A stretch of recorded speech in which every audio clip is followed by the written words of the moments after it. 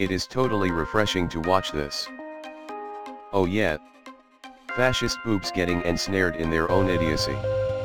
Oh yeah. Bringing innocent people to the brink of death. Oh yeah. It's time for this to happen. We all just have to deal with it now. Hello, and welcome to The Rules of Acquisition. I totally forgot how I usually intro the show. That was weird. I say hello with a different inflection, and it all goes south. Hello, and welcome to The Rules of Acquisition, a podcast where we will be going through every single episode of Star Trek Deep Space Nine. The best. I just turned into a robot that was told to explain love, and my brain stopped working. This is the best. Did you have a reverie? Yeah. Yeah, this is the best show that started. Hey, Wade. Yeah. These violent delights have violent ends. Kill all humans. Must kill all humans. And then my smoke cart started coming out of my ears, and Captain Kirk is victorious.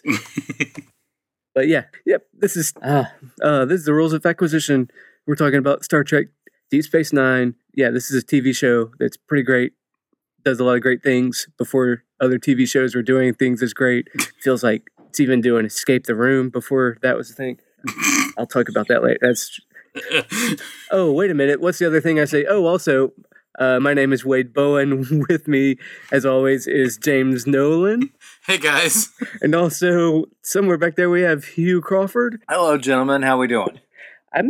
We're doing great. I'm doing better than my discombobulated state might have you think. Yes, we're talking about an episode called Civil Defense. Is that right? That is right. This is episode 7, season 3. This originally aired on November 7th, 1994. I'm going to read the IMDb storyline because it's a little bit longer and it goes with better detail about what actually happens.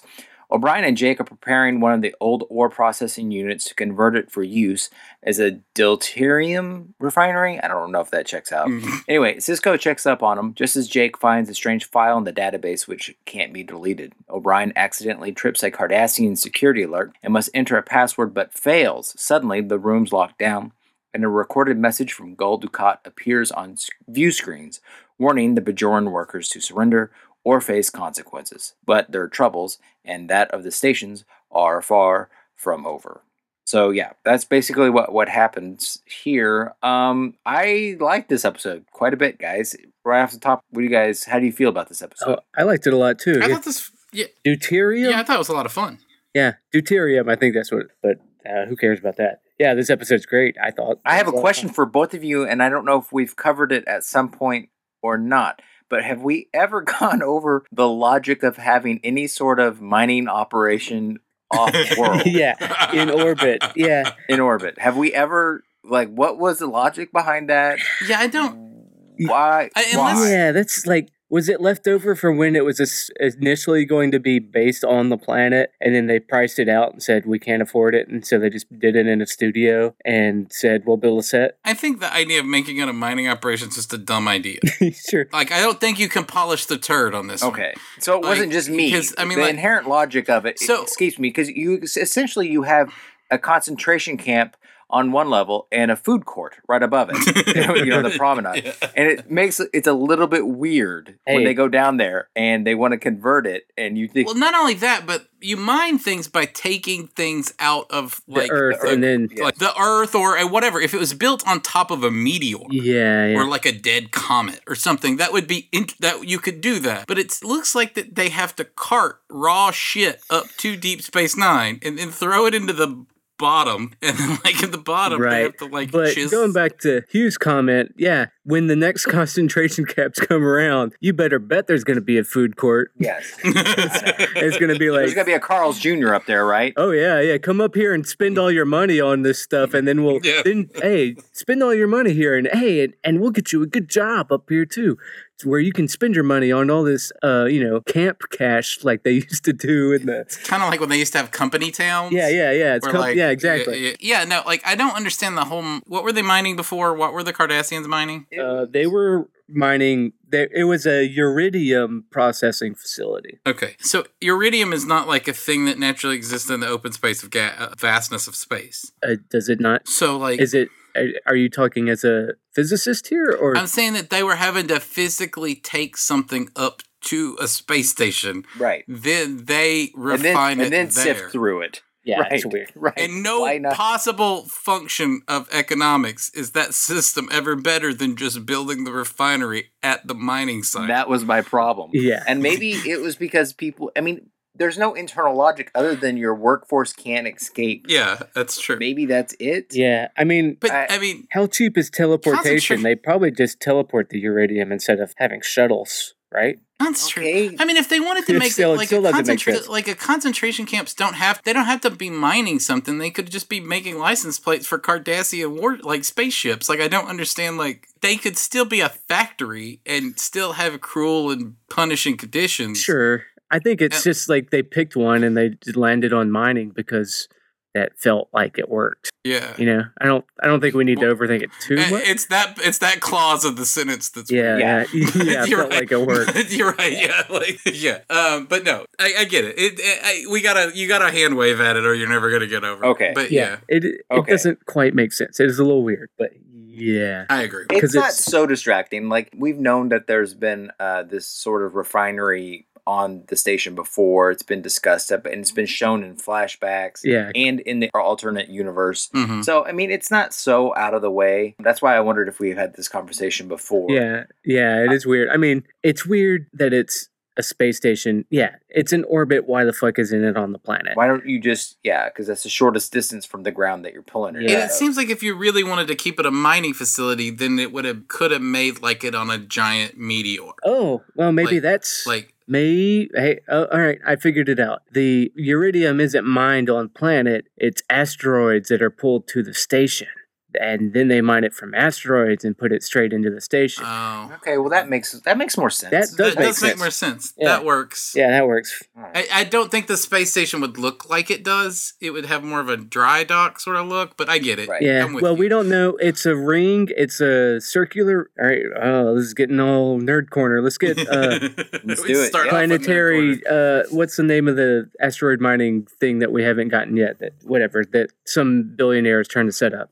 Anyways, it's a ring in a circle. You bring the asteroid underneath it, and then you tether it somehow, and then then you mine that shit. I don't know. Yeah. I figured out something better than the planet. I don't know. It's the best I could do. No, you're right. You're right. It seems like it would be easier just to say they had it as a factory. It was a factory in space, so they couldn't escape. It was a shitty factory, and it was a concentration camp. And then the Federation turns it into like a gas station or like a truck stop, like a truck stop for truckers. And that's essentially what it becomes. But there's something about like working in the mines that is mining kind of visceral than like like coal miners or something more than just like we didn't know what to do with them and. So I mean, I get in that respect. I get that, like, oh, you have to work. We're making them work in the mines. Feels like a almost D&D slaver kind of thing. Yeah, I don't know. No, I get you. You're right.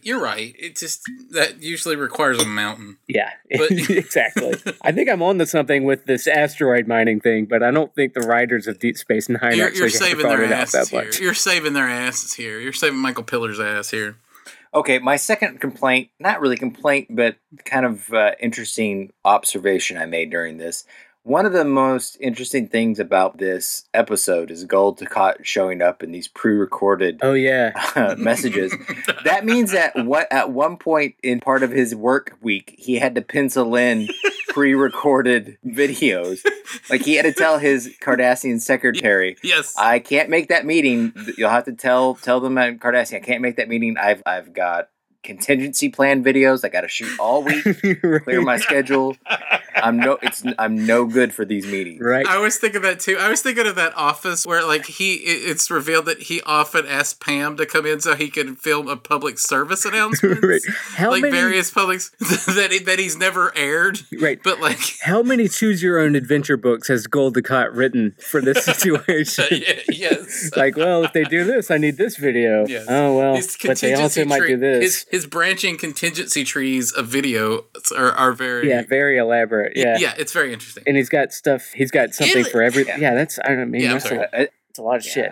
Attention, Bajoran workers. I see you've tried to seduce me. Well, you can tell that your hot-oiled bodies are not gonna. Yeah, that's not gonna work. Hello, sexy alien invaders. The Bajorans I have to kill now because you're turning me on too much. Too much. Yeah. Yes. So Gul Dukat's contingencies upon contingencies was one of the best things. The only thing Gul Dukat did not count on was him being, stuck on the. Oh yeah. That's the greatest. That's the greatest. Yeah. That's the moment where you go like, okay, because I'll get to a general review of this in a minute, but now that we're nitpicking the general premise of the show, let me nitpick mine. Sure. Yeah, hit it. It is inconceivable that the Federation A, can't wipe a hard drive completely, but more likely B, remove the evil alien computers and put in nice Federation computers. The idea that they didn't just scrap the entire tech work of that station, it's well, at that point near it's negligence to the point of like, at that point you just build a new station though, don't you? You got to take out the hard drives. They do. Well, they wiped them all, except for this one thing that was lodged into a mining room at ore processing center that they didn't even expect to use until they tried to reformat it for Okay, after the first time that you accidentally released a virus through the tech work of the show in Babel. Oh, was that? Maybe the Federation tech team, like the Federation Geek Squad sort of came in and did a thorough up to down that would make a great anthology series like season if you just follow like a team of the Federation's Geek Squad going from one ship and station to the next trying to troubleshoot IT problems. But I think myself and the writers of Deep Space Nine included have probably gloriously pretended that Babel doesn't exist at all. And that's the proper way to go. But that episode sucked. But we are having to do every one of these episodes we remember. But you're right. It just seems to be that it's such a basic call. You have an evil like Nazi race of people. Yeah. It was running a concentration camp. Well, they thought they wiped everything. Probably want to take all that shit. They thought they did do their due diligence. There's like a Lieutenant Barclay that fucked up. But don't you think the Federation thinks their hardware is better than Cardassian hardware? Yeah. Don't just corporate hubris take over at some point? Well, they're also, I mean, maybe I'm overthinking this as much, but it's not a Federation station yet. It's still Bajoran. Yeah, and they probably don't have good hardware technology. Yeah, and they're just like, fuck it. And Picard's like, no, we want to bring them into the Federation, but the Federation is like, well, here's your Bajoran, here's your station. You're right. That's the answer. There's a third party. There's not just two people, one person in the room calling the shots. Yeah. This was a camel. Like, you have to you had to make it by committee. So right. We got the head. The Federation came out of the negotiations with the right to have the head of the ship be Federation, but they had to give up the technology. Right. They have to have a Bajoran liaison as second in command and security. It was a committee. It was decided by committee. Yeah, and that's an answer. Right. Yeah. There you go. That's an answer. The other thing this episode made me think about a lot, and I think I mentioned it. Maybe I mentioned it. I've done a lot of escape room shit in the last. You do that a lot. Well, I have a very good friend of mine that has gone escape room crazy, and she won't listen to the podcast, so I can call her as crazy as I want. No, she's fine. It's a lot of fun. I could talk so much shit about my friend Lynn, and she would not know. But if she wants to listen to the podcast, I wouldn't talk bad about her. Whatever. She's fine. But she's crazy for escape rooms, and I've been doing like one a week, it feels like, for the last month and a half. And this feels very much like escape. Did they get better? Do they? What do you mean? Well, I mean, it's one of those things that seems like once you've done one... Oh yeah. Like, are you doing different? There's different ones. I mean, how many? I mean, they all have different stories. Is Brooklyn just ate up with escape rooms? Yes, it is. So is Manhattan. Okay. And I did one in. I mean, we have two here in St. Louis, but I got kids, so I don't get to do shit like that. I have to have 2-week-long plans to go see Rogue One, but nonetheless. Right. I did one in New Haven, Connecticut, like a week ago. They have them in. But specifically, how did you make this feel like this an escape room? Oh, well, it's because it felt so much like an escape room, and okay, they're all predicated on these kind of storylines. Like, you have to escape this room because there's I've done ones on spaceships with a self-destruct sequence, which is basically this. And then there's like a pre-recorded message that might be telling you shit. And then you have to figure out all these puzzles to get to the next room. Like when it starts off with Cisco, Jake, and O'Brien in the bottom ore refinery place. And then they have to figure out how to get to the next room. And then they have to figure out a puzzle to get a handle, turn a handle into tools, and find a special panel on the wall. And then blow up the door to get to the next room. And then they have their own shit they're doing on ops where they have to, it's all the technobabble turns into puzzles. Mm-hmm. To where, okay, this is the next step. And then at the end of it, it's Cisco is doing a puzzle where he has to get his isolinear chips in the right thing. Right. Yeah. So, we can talk about that in a minute. Yeah. Everything felt like one clue to here's the next clue is like you have to disable, and then Ducat comes on the VR or whatever. It says, okay, well, you've done this, but the next thing you have to do is disable the safety protocols for blah, blah, blah. Yeah. So it felt various, but hey, I'm not going to say that DS9 created escape rooms. Created it. But this show's ahead of its time, man. Here's the one thing I'll say about escape rooms is that when during the Trump wars, when our life is one big escape room, yep, we'll make fun of you for doing this for fun. Yeah. I'll be laughing all the way back to the safety zones when y'all are still...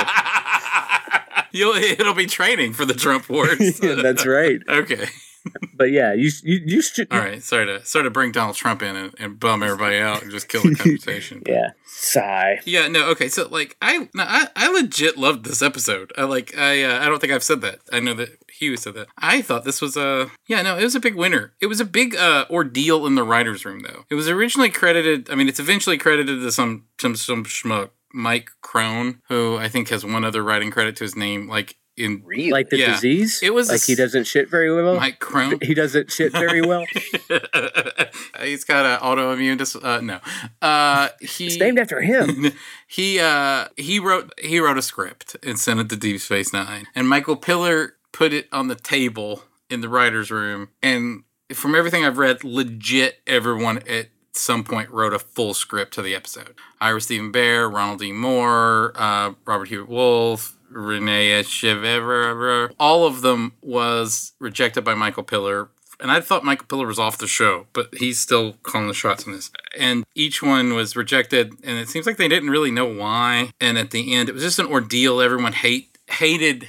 The writers liked the episode, but everyone hated the episode, hated the writing process. And apparently it was rushed to set. Like the director had 12 hours to prep the first shot. Oh, wow. From getting the script. So it was a mess. So it's kind of like a surprise this episode isn't listless. It's got a momentum to it. So I mean, I think this is the director. It feels tightly structured. Every there's beats and turns that up the stakes. Yes, and become more interesting. Yeah, it also moves the ball down the field a little bit. It turns another card over so you can see a little bit more of Garrick's relationship with the plot. Yeah. That's great stuff. And the Garrick, it's a marvel. Yeah, I think a lot of this is I think this is a testament to writers' rooms. Yeah, I mean, I think if you get it, really, part of the ease of it is just if you up the physical stakes, you up the character stakes, maybe in a sense. So even though it is a pain in the ass and annoying for people, it's as easy as just up the physical stakes, and then you have to do the other stuff. Kind of falls in place, maybe? Is that how it might work? Yeah, no, I mean, it really, I think there is 5, the stereotypical moment where the bomb is counting down to 2, you got to cut the, this show, has 3 of those. Yeah. So, I mean, even in the first right after you come back from the intro, you're at a, like, you only have 5 minutes to live, you know, like, and you have to, like, they're about to, the gas is pouring into the room, and Jake, you know, finally opens the door. And so you have, like, yeah, it's legit stakes from, like, the get-go. Yeah. And all the character stuff is kind of chunked into the middle. Right. Yeah. I mean, I was going to say the stakes get, I guess neurocene gas is still a high stake at the beginning, but O'Brien doesn't seem to be that bothered by it. He was hungry. Like, they have Jake climb into the chute, and then they have Jake's voiceover saying, "I'm here, Dad. I'm over here." And then Sisko's banging a stick on the wall. And then the Dukat recording said, "We're sending a Cardassian team or whatever to security after Sisko's surrendered to the computer." And then Jake is in the chute or whatever and said, "I can't find it." And then O'Brien is like, "Pull down on the handle, dumbass." And he's like, "Okay, that does it." Then they start climbing up, and then there's gas all around their waist. Like, I don't know, if I saw gas coming out of the thing that's going to kill me, I'd be like freaking out. But Sisko and O'Brien are just standing there with it just floating around them. O'Brien nicely waits for Sisko to go all the way to the top of climbing, and then he climbs up. Not right after him, but after he's standing on the top. It was funny to me, but I guess they're maybe the cracks in. There might be cracks in the show, you know, direction wise. No, I mean, I think in stuff like there's that. a way to say that they're military guys, you know, and they're upper level military guys. We're evolved humans at this point. We're willing to not fuck it up by rushing into it. Yeah, I thought it was funny, but it didn't ruin the episode. I thought this episode was more or less directed somewhat. It was directed well. There's a few shots that I really liked. Well, I can't tell. You can't really tell it was really rushed, though. That's what surprised me. Yeah, you can't. Like, it seems sure-handed or you know, like, in a way that, I mean, other episodes haven't. But, I mean, I think that it was because it is a plot, and maybe this is why it was so hard to write. It's a really plotted episode. Mm-hmm. There's a lot of, like, beat by beat, moment by moment sort of things, and there's a lot of logic in the episode. Yeah. Where instead of, like, the emotional stakes get you to a point where how do we get out of it? Oh, we put a thing in a thing. No, it was more like about, you know, there's a whole conversation about, well, there's still the secondary power couplings in the walls from the original Cardassian. Right, yeah. You know, so, I mean, that's like, you almost need a schematic to understand what they're talking about, but it's sure-handed. It's not it's not traditional technobabble where it's say it as fast as you can and hope nobody looks into it. Right, yeah. Like, that's why it felt like an escape room to me, because it's logic-based. Like, it's weird puzzles. Mm-hmm. Well, you know, it also had a lot of great small character moments. One of my favorite parts is whenever Dukat goes into Sisko's office and flicks the baseball off the table, and that basically tells you everything you need to know for where he's planning to go with this scene. He is taking over the whole place. Yeah. Nobody has any say in it. And then one of my favorite parts, maybe top 5 Kira parts we've seen this far, maybe in the whole series, is where she tells him, "I would rather blow this ship up or this station up than hand it over to Cardassians." Yeah. And you know she is 100% real about that. And he knows it too. Yeah. That's what's so great about this episode. I feel like the plot is all just like moved along by these weird logic puzzles, but the actors and the director find ways to insinuate all this character information in, you know? Like, right. Like the tension between Dukat and Garak and all their little sniping at each other, and they're taking the little digs that they take at each other, uncover stuff. Stuff about the relationship and the inner workings of Cardassian. Yeah. There was at least one writer that took a pass on this, decided like, okay, the logic stuff's there. I'm just going to do character shit, and that's what my pass is going to be about. Like with Dukat especially, his stuff going on. Like once he gets there. And then Garak even calls him out later. It's like, stop trying to hit on Kira. Yeah. You, a married man. Yeah. And back the fuck up. I feel like we should take some time with that scene, but yeah. Yeah. All right, go for it. Yeah, let's. Well, let me because I think that's a tangent. Yeah, that's let me talk to like what we were talking about here. One of the things that you were talking about, the baseball, keep flicking the baseball. One of the whole things about sort of the character reveal that I just enjoyed the most to bloom in this episode was for the last few times we've seen Dukat has been put in a position of kind of being a good guy, or at least sort of an aide, or someone who you can aid in help. And I think this is the kind of thing where I like to see where you realize that he's been nice, because you've always been sort of aware that he's been being nice in the previous episodes because it was politically expedient for him to be nice. And in this episode, where he feels like he has a huge upper hand in this sequence, how he takes advantage of it is, it's stakes raising for the episode. It's really like, what the fuck? I mean, like people are about to die here. But it also is like really revealing as a Dukat moment, where you do realize that the more pleasant Dukat that you've seen from Maquis and some of the other in Cardassians, that sort of stuff is that it is a political face. And that he's still, not got the show's best interests at heart. Right. And so that's fun to watch that reveal. And then how sort of giddy it is when there's the reverse, where he tries to get off the ship, but that triggers like a traitor alert. That is that reveal. Like the first time I watched it, I like legitimately had like a giggle, like an out loud giggle, because it is a funny turn of stakes. It's deeply satisfying. Totally. Yeah, it's very satisfying. Yeah, but even before he even arrives and you get that part of his character explored, you still get like all this great like if you really look at all of the pre-recorded messages and everything he says, he's like, and you can see Dukat is a character that is just powered by his own ego in so many ways. He thinks he's the hottest shit in the world. He's the coolest guy ever, and anything that happens is not his fault. He's always like, because even when the shit starts going off, he's like, Bajoran workers, I'm sorry, but you're making me do this.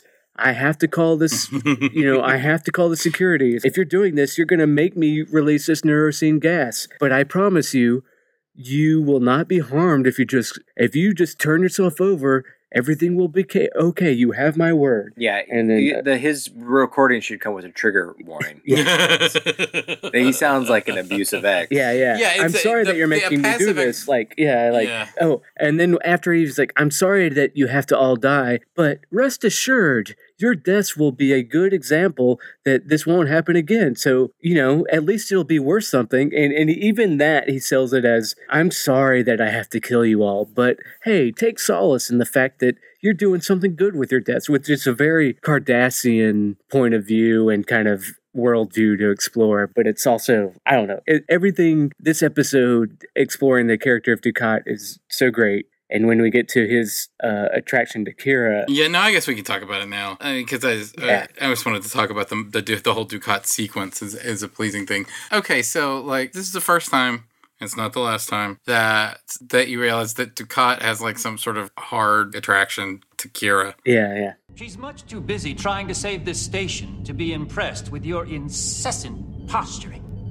Garak! And I don't know, how weird is it that it's treated as sort of like a goof in this episode? Yeah.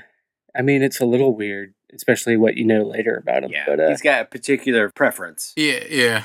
And I watched it a couple times, the first time, and then when Garrett calls him out on it, it's like, oh shit. Garak! But then if you watch it before then, knowing that's coming up, even when he goes to Cisco's office and flicks the baseball off, you can tell that he's already preening and starting to peacock a little bit.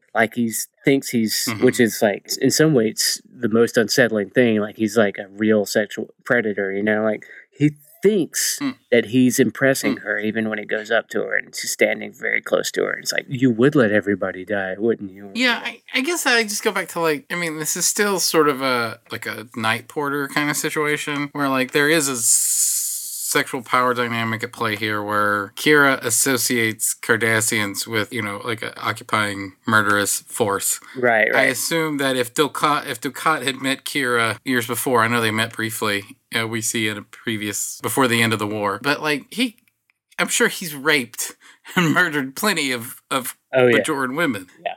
And that, it's a weird position to put Kira in that moment. And it's later treated with sensitivity, in the show, but this seemed like it was kind of you just, I don't know. I immediately was like, what the fuck? That's not I'm sure she's not cool with that. I'm sure she's not cool with being objectified by someone in such an awful fucking power. No. I know we find, it's even worse once you know more about the history of him and the Kira. Sorry. That wasn't a glint in the writer's eye at that moment, but, when Garrett calls him out, even when he tries to teleport, and this is all Mark Alemo being the fucking boss. He's great. Mm-hmm. He read his script and he said, okay, how am I going to play this? And then he started reading, like when he tries to teleport and he can't, and he's like, he's embarrassed. His eyes, he looks straight at Kira, and that's where you see like the egg on his face. It's like, he's like, I was trying to impress this girl, and now I look like a dumbass. You see like a bully who's trying to impress a girl, like totally be like, oh shit. And like even he's going around and the look he has on his face, it's like, it's just amazing acting from Mark Limo, or Limo, or however you say his name. And then later, before he's just like talking, then he's like, well, any great Cardassian, blah, blah, blah. And his eyes kind of glance over. And this director probably gets credit too, because the way that he framed it and everything. But you can see his eyes shoot to every now and then his eyes glance over to where Kira is standing, and you see that he's got like a little bit like, if you know what to look for, you can see him posturing for her. Yeah, no, I think he's great. I think he plays it perfect. I feel like if you could give notes, you would tell the writers and the director to go back over that. Think about that a little bit more. I'm not saying cut the reference, but like maybe talk to some of the cast about what this, talk to Nana Visitor about what she would like to do in that scene. And I think, I think that you'd have gotten a different response of a way to approach that instead of a, ha ha, he thinks she likes him, Yeah. But that's all I was going to say. That I thought it was a little weird. It is weird, but I liked it. I mean, not in a creepy way. Like, I mean, and no. And Kira she's rightfully disgusted when Garrett calls him out and says, "Stop trying to show off how fancy. Stop preening for Kira. It's really gross." And nobody really catches it because it's not totally obvious until he says it. But it's like everybody's like, "What the fuck?" I don't think that she had a moment to express her power in that situation. Oh yeah. And I think that like if you were going to put a cap on it, what you would want a writer dealing with that today would want her to reaffirm her power. And I don't think that they meant for it to seem like she was amused or flattered by his affection. I don't think that came off at all.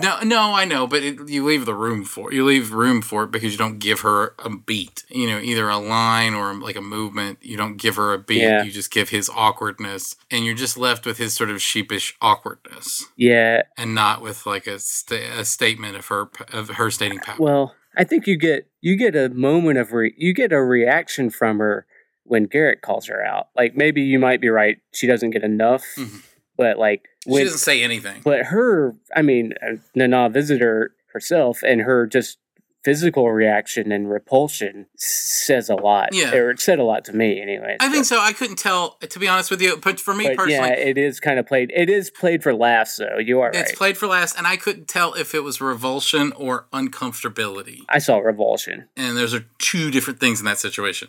Yeah. But that's fair. But maybe I just assumed. That's acting. Maybe I just saw revulsion because that's what the actor portrayed to me. But who can say? But yeah, it was played for laughs. So that, maybe that is a key. You're right. The Odo Quark stuff was pretty good. Yeah. We got a little moments of levity there. It was fine. It wasn't like the best Odo Quark stuff we've ever had, but it was good. I liked it a lot. Yeah.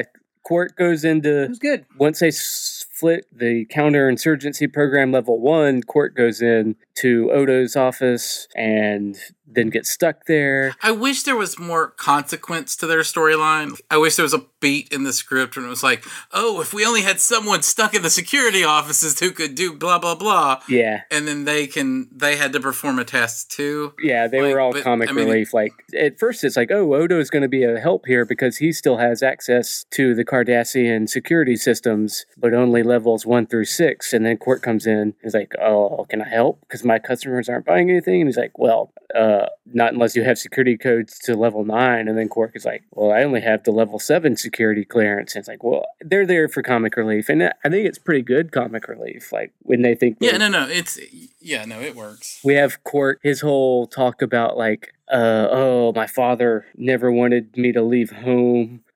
But nope, I had to leave because we get a rule of acquisition number 75. Home is where the heart is, but the stars are full of latinum. And then they think they're stuck there and they're going to die together or whatever. Odo's trying to be nice. Quark is like, my dad said I should never leave home. He said there's a lot of Ferengi businesses locally on Ferenginar that could use things.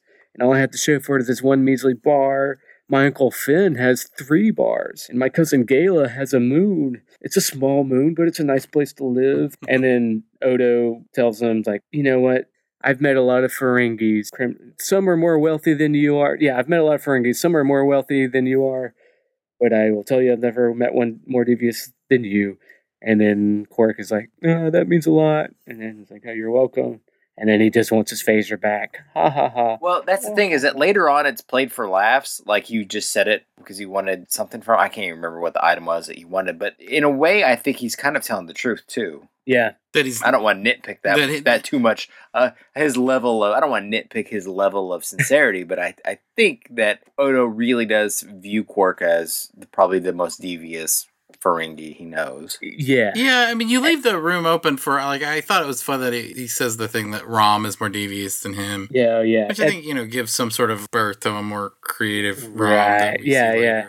At the end, the closing part of the episode is like Quark has infiltrated Odo's systems, even after Odo says, "Get your hands off my computer." But at the end of it, he looks up and he finds his own file, and Odo has left a thing like where he says that Quark is a self-important con artist who's nowhere near as clever as he thinks he is, and Quark is like, "You said I was the most blah blah blah."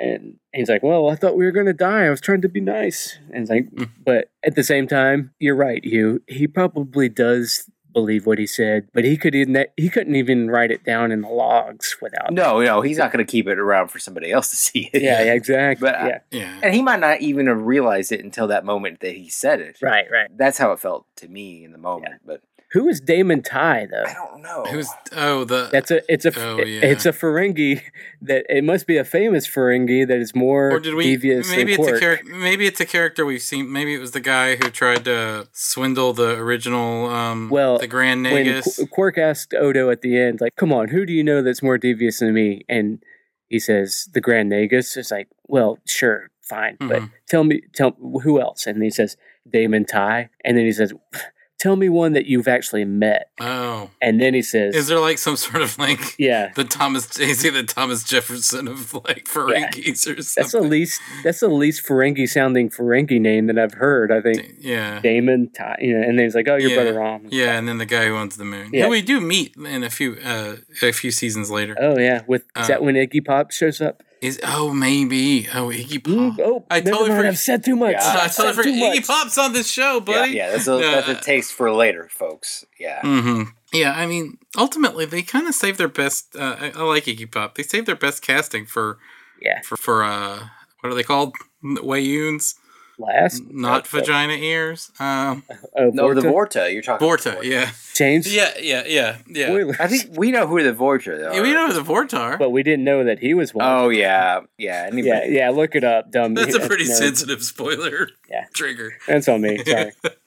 Anyway, I feel like I had something to say, and then I got Iggy popped out. Iggy popped out of my head. We're kind of moving through like the various A, B, and C storylines here, and we covered everybody pretty much.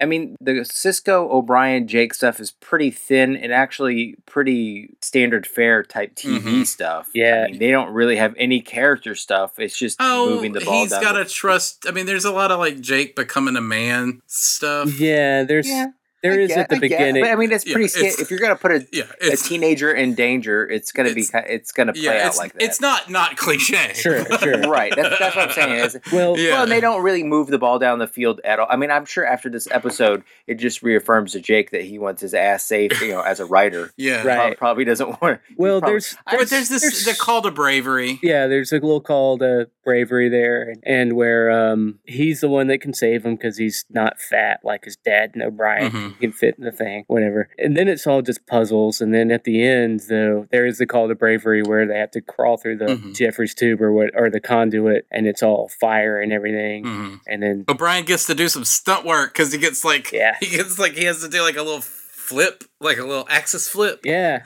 I was wondering was that Colm Meaney or I don't know, but it looked like Colm Meaney, but he did look like he did his own, and it looked good. It was timed with that spark and everything. Mm-hmm. I was thinking when I saw it, I was like, I bet it just scared the shit out of Colm Meaney, and that was where he got that reaction.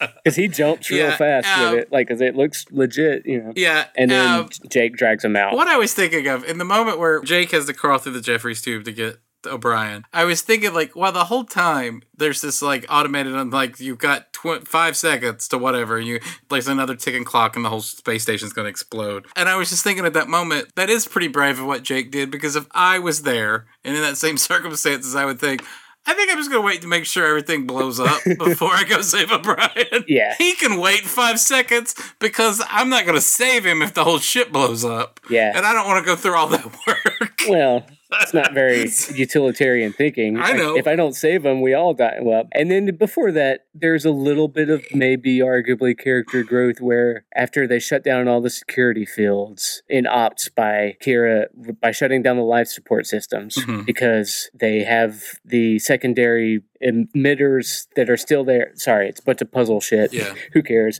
Anyways, but Kira has to shoot the wall where they have all the Bajoran scrubs jump out of the way. Because there's apparently Ops is full of Bajorans that we never see, but we saw a few of them. Yeah, a fucker dies. A fucker dies, man. And like at the end of it, they're like, whew, everything's okay. I was like, nah, like you gonna have Who died? like a guy got killed by the like clever Gul Dukat replicator turret. Oh, I didn't even notice that. Yeah. A legit red shirt got killed. Got vaporized. About time. And the whole time I was like, why do they never talk about their casualties? This may be like the first Federation casualty on this ship, and like no one's talked about it. You want to know why? Because it's Star Trek.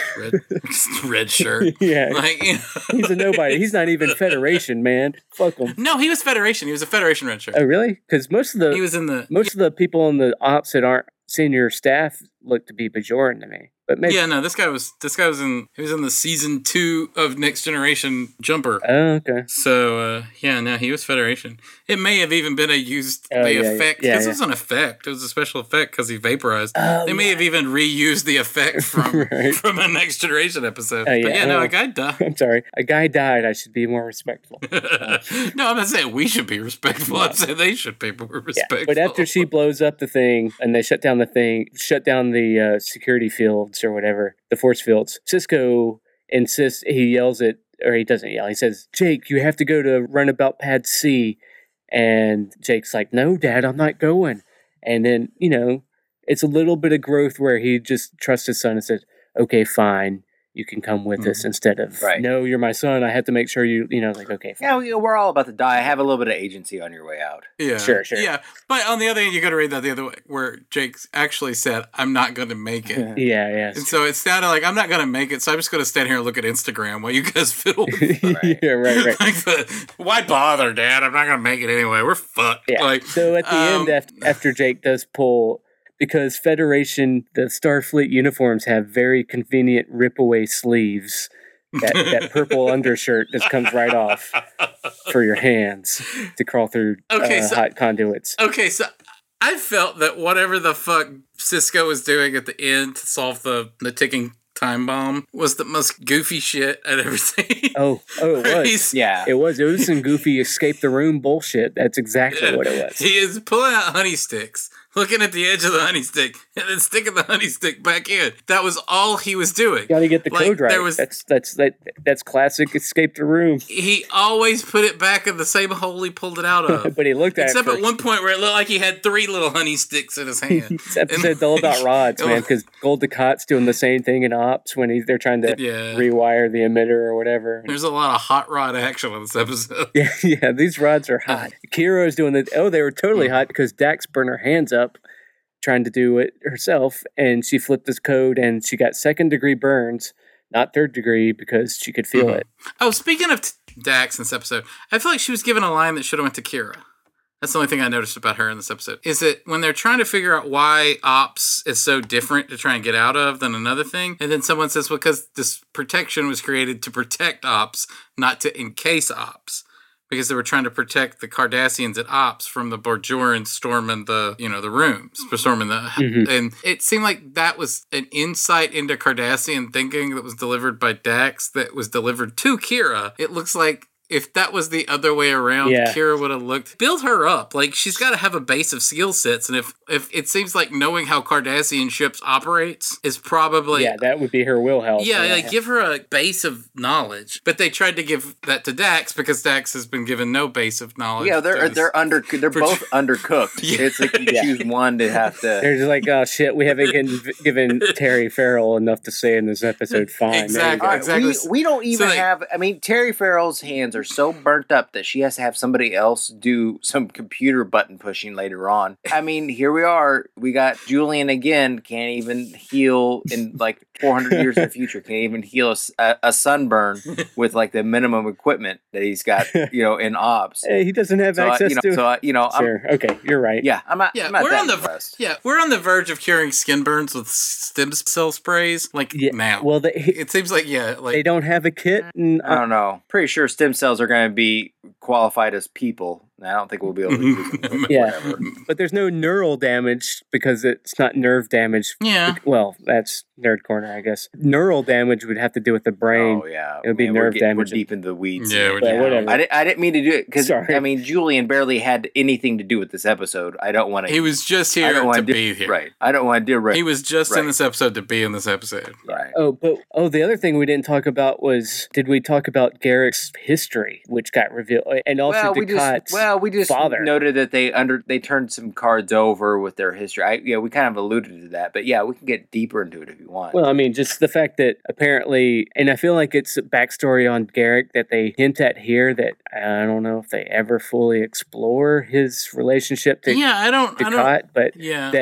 know either. Him and Ducat's father have a thing. Like, we all know that Garrick and Ducat hate each other, but we don't know exactly why, except we get some hints here. Yeah, you were always short-sighted like your father, and then apparently my father's only flaw was trusting you, is what Ducat says, and then Garrick says, well, at his trial, it seemed he said that his ambition outweighed his patriotism, which is after a tribunal, we've seen Cardassian trials, which is all about propping up the state, where he had a Nestor just say this. Yeah. Yeah, but their history. Yeah. And I feel like ideally we'd get even further, more Garrick backstory about maybe his expulsion has something linked to Ducat, but I don't know. That seems like I don't remember that either, like later on, but I mean, we may be wrong. I may be forgetting an episode or something, but that sounds like it's fodder for a book. Oh, yeah. Like there was a book about Ducat Sr. and Garrick. Yeah. Maybe. I don't know. I'm almost positive somebody wrote 5 books on the whole Ducat history. The Ducat family lineage, yeah. I promise you, yeah. Mm-hmm. In fact, talk about licensing. Wade, I'm surprised that nobody has bought the licensing for Star Trek Escape the Rooms. Like, I'm surprised you can't go to somewhere in Brooklyn and go to a Star Trek themed Escape the Room. Seems like a great idea, actually. I think they just don't know where to buy the rights from, whether to buy them from Paramount or CBS. Or I'm sure that if you could, because people buy rights to stuff, to kickstart stuff all the time. Actually, well, no, I know what it is. All these Escape the Room places are too cheap. They don't have to come. Oh, I see. Well, they don't want. They want to Star Trek with an A. Star Trek. Well, I saw one that Star Trek. Yeah, I saw one that started. Well, maybe I shouldn't talk shit, but they had a Kickstarter for a Harry Potter themed one. Oh. I have a Kickstarter problem, and this was a badly sourced Kickstarter because by the time this airs, I figured their Kickstarter will have failed because... Did you give them money? No, I didn't give them money because they were set up so badly. And also, you can't just start saying we're going to do a Harry Potter room and not expect to get blowback. Yeah. Cease and desist. If you make $40,000 off a Kickstarter on your Harry Potter themed escape room, you're going to get a cease and desist from Warner Brothers if you haven't checked it out. Of course. Yeah, I agree. I totally agree. It's still current as of this recording, so maybe we'll have to cut this, but... We'll look into it before this airs. But come on. Yeah, no, I think Star Trek Escape the Rooms are probably the best. I mean, they probably could get a Babylon 5 Escape the Room. Yeah. I think the Babylon 5 people would probably pay you to make an Escape the Room. Yeah, right. It's J. Michael Straczynski still owns it, right? Probably. I think he owns the show outright. So the writer of everybody's favorite Spider-Man story owns Babylon 5. Anyway. Well, sorry. What do you guys want to get into? Any final thoughts on this episode, and then we can get into the overall rating? So I want to point out that Ducat drinks red leaf tea from the replicator. Nice. Mm-hmm. Red leaf tea, please. That's all. He gets that That's as my final thought. He gets that at his local Whole Food. Like, he gets that along with his colloidal silver and his ginkgo biloba pills. Like, Right. all right. Yeah, I got nothing. All right. Well, the ending was silly. I mean, it wasn't silly, but watching Cisco play with rods is silly. No, I thought this was a good episode. I liked it. Yeah. We gonna do the rating? yeah. All right, guys. Let's see if you guys can guess. Did anybody take a peek? Nope. Be honest. No, I haven't. I'm completely honest. I did not look. Shit. 7.9. 7.7. I'm gonna try and get 7.5. We had 654 votes, which is really high, and it ended up being a 7.9. So Wade actually had it and then changed his mind. He went lower, and then I went lower still. It's so close. Really, it's that. I almost won. Yeah, It's a pure episode. It's a pure episode. It's a fun one. Pretty good. Yeah, I think the whole series takes place on a station. Mm-hmm. So by default, the station is sort of a character or can be a character, and I think this is a great episode to showcase that.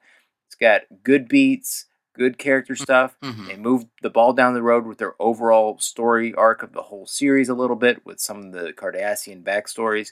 Yeah, I think it's a solid episode. It's good to be here and not in the early days of season 1.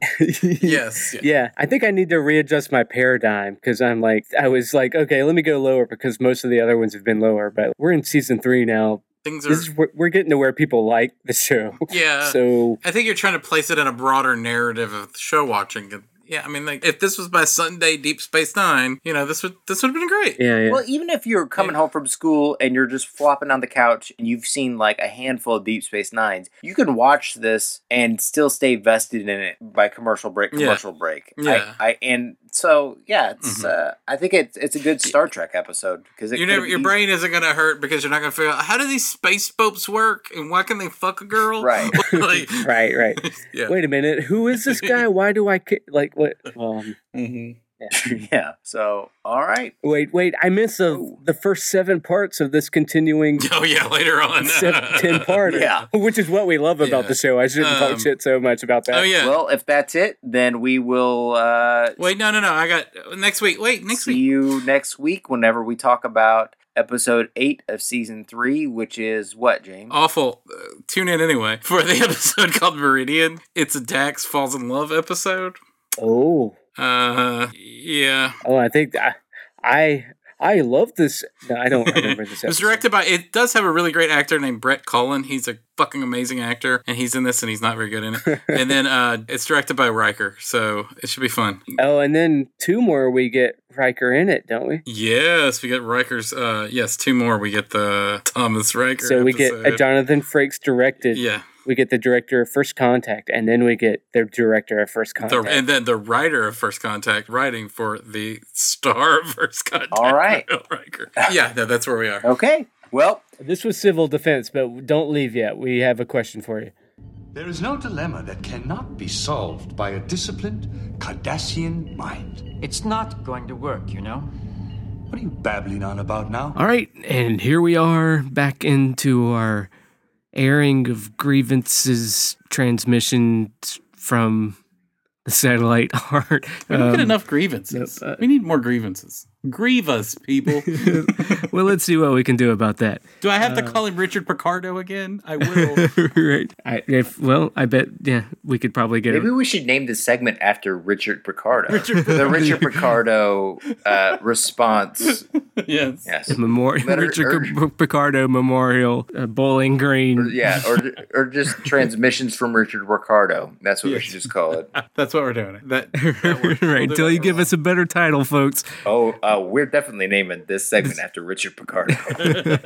All right. So we'll just start off with an old favorite regular. Let's see. We'll start with a Twiggy voicemail. This is his second Skin Chops and also some Voyager. All right. Greetings and welcome to what could quite possibly be the last open communication from me to you before our countries go to war. I think we might have to develop some sort of Enigma code to pass on to freedom fighters so that I can get feedback in the future. I agree with Hugh. I think it was in that I liked this episode and I remember it, but it didn't really stick in my mind. As soon as someone gives the description, like, oh yeah, I know that episode, that's a good episode, but yeah, it just doesn't really sit there on its own for me. I think a Blade Runner ending would have been really cool, and it would have really opened up some good options for Kira down the line. As it stands, I think we still get a lot of good character growth with this one. It really changes going forward her views on Cardassians. I think it does open her up to be, well, not sympathetic, but less openly hostile at any rate. It would be nice if we could change the race of a certain world leader, make somebody walk a mile in another race's shoes. Maybe that would help. I'm sure that applying some spoon shadow is popular with the Cardassians. It kind of makes me feel like colouring your belly button, though. I don't know, it's just me. I was a little confused about why the Obsidian Order would need such mundane information on Deep Space Nine.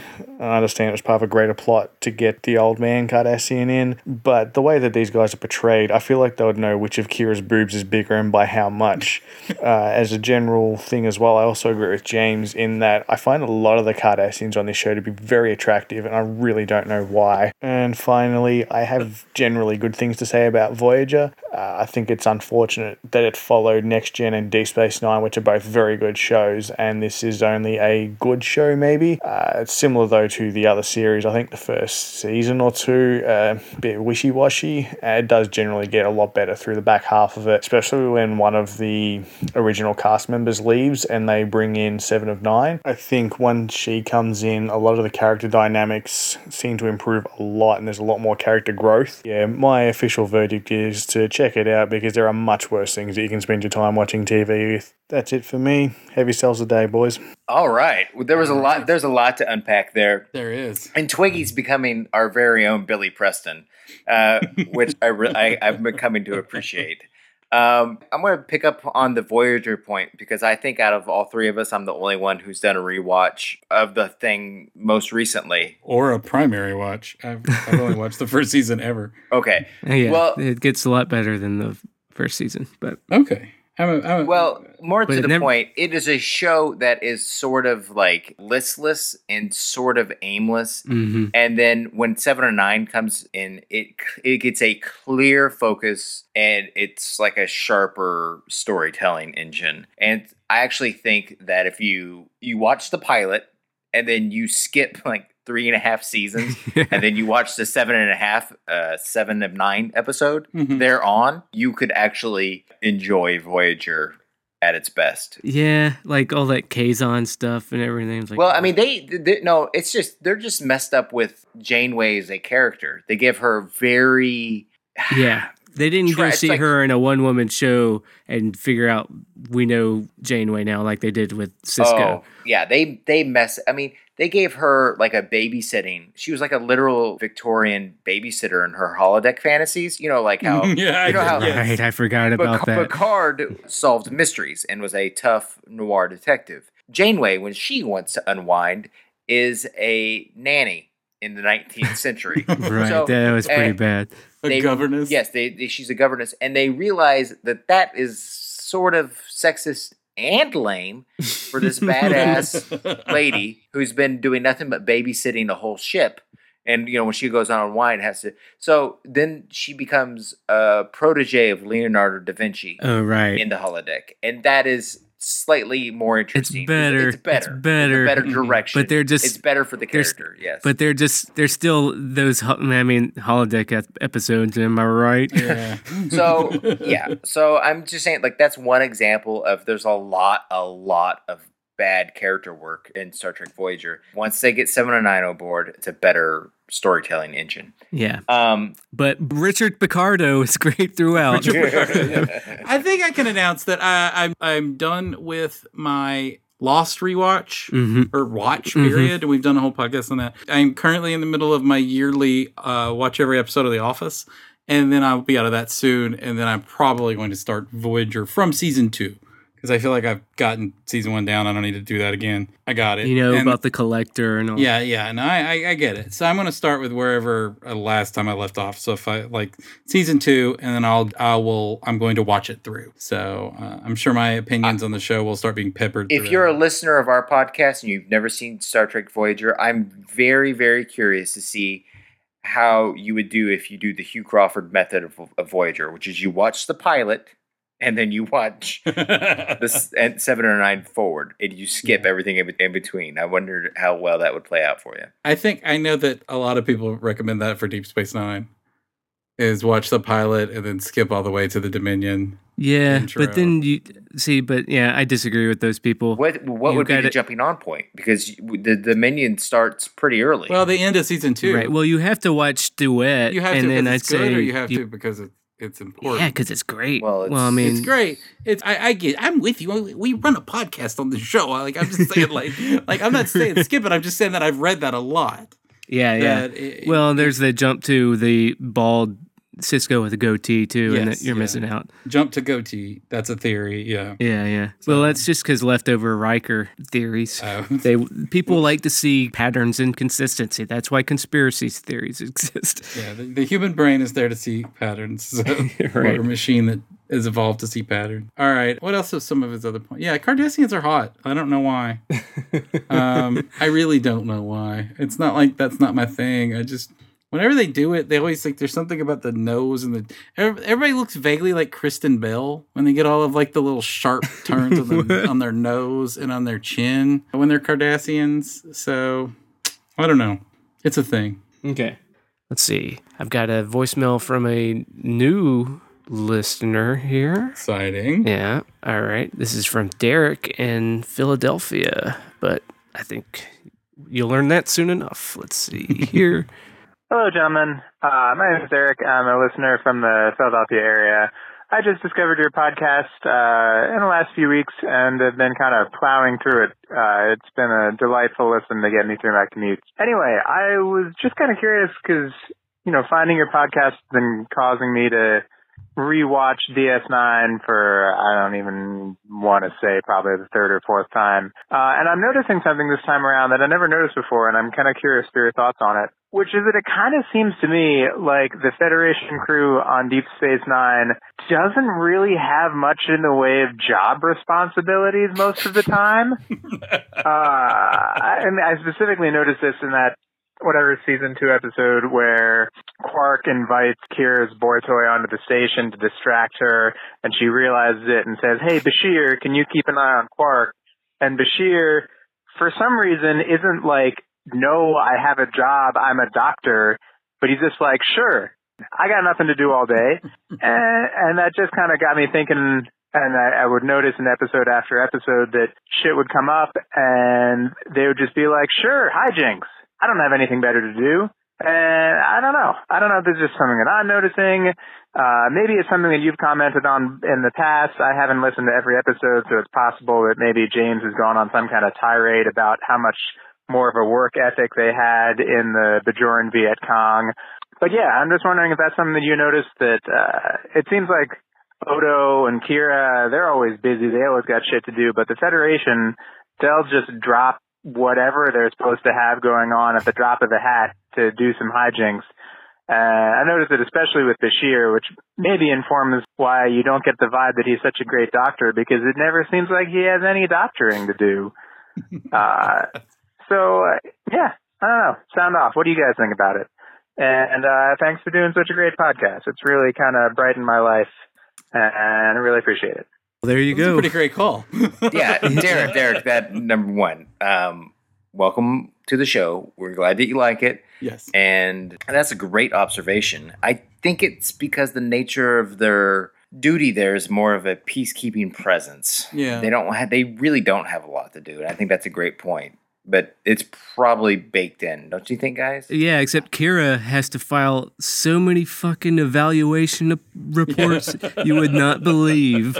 While Cisco just tosses his baseball around the office, I guess. Yeah, I do. And I know that actually, I've read it enough to know that that's actually like a consequence of military sort of operations, is that they have a ton of downtime. Mm-hmm. I mean, essentially, baseball was invented and spread across the nation through the downtime of Civil War soldiers. You know, and I know, like, you'll always hear, like, soldiers even now, like in Iraq, is like, we spend all of our time watching the show or binge, you know, like they have a lot of downtime. I guess like firefighters do too, you know, like that kind of concept where, and especially on this show, it seems like they only work in an emergency. You know, Dax has a lot to do if the Dominion is attacking, but yeah, it doesn't seem like that. Yeah. I do think it's generally like O'Brien's working his ass off. Yeah, O'Brien's working his ass off, and Odo's always doing it, but Odo just because he's driven to just talk to Quark and keep on tabs on everything. It's a good point, though. Yeah, they don't work. They don't like little things could have make it seem busier. Like pay a little more extras just to be on the set more.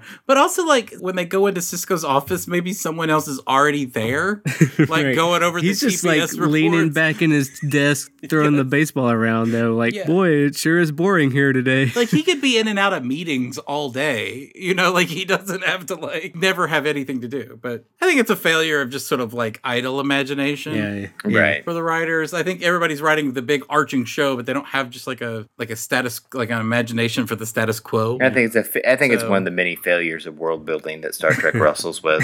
Yeah, maybe. All right. Well, that was a great. Yeah, that was great. Yeah, we could talk more about that, but that was a good call, Derek. Moving on, we've got one more call from a person who was called here before. We've got Jeffrey Miller, and then after that, I'll read a quick email. But we'll jump into this one from Jeffrey here. Hey, y'all.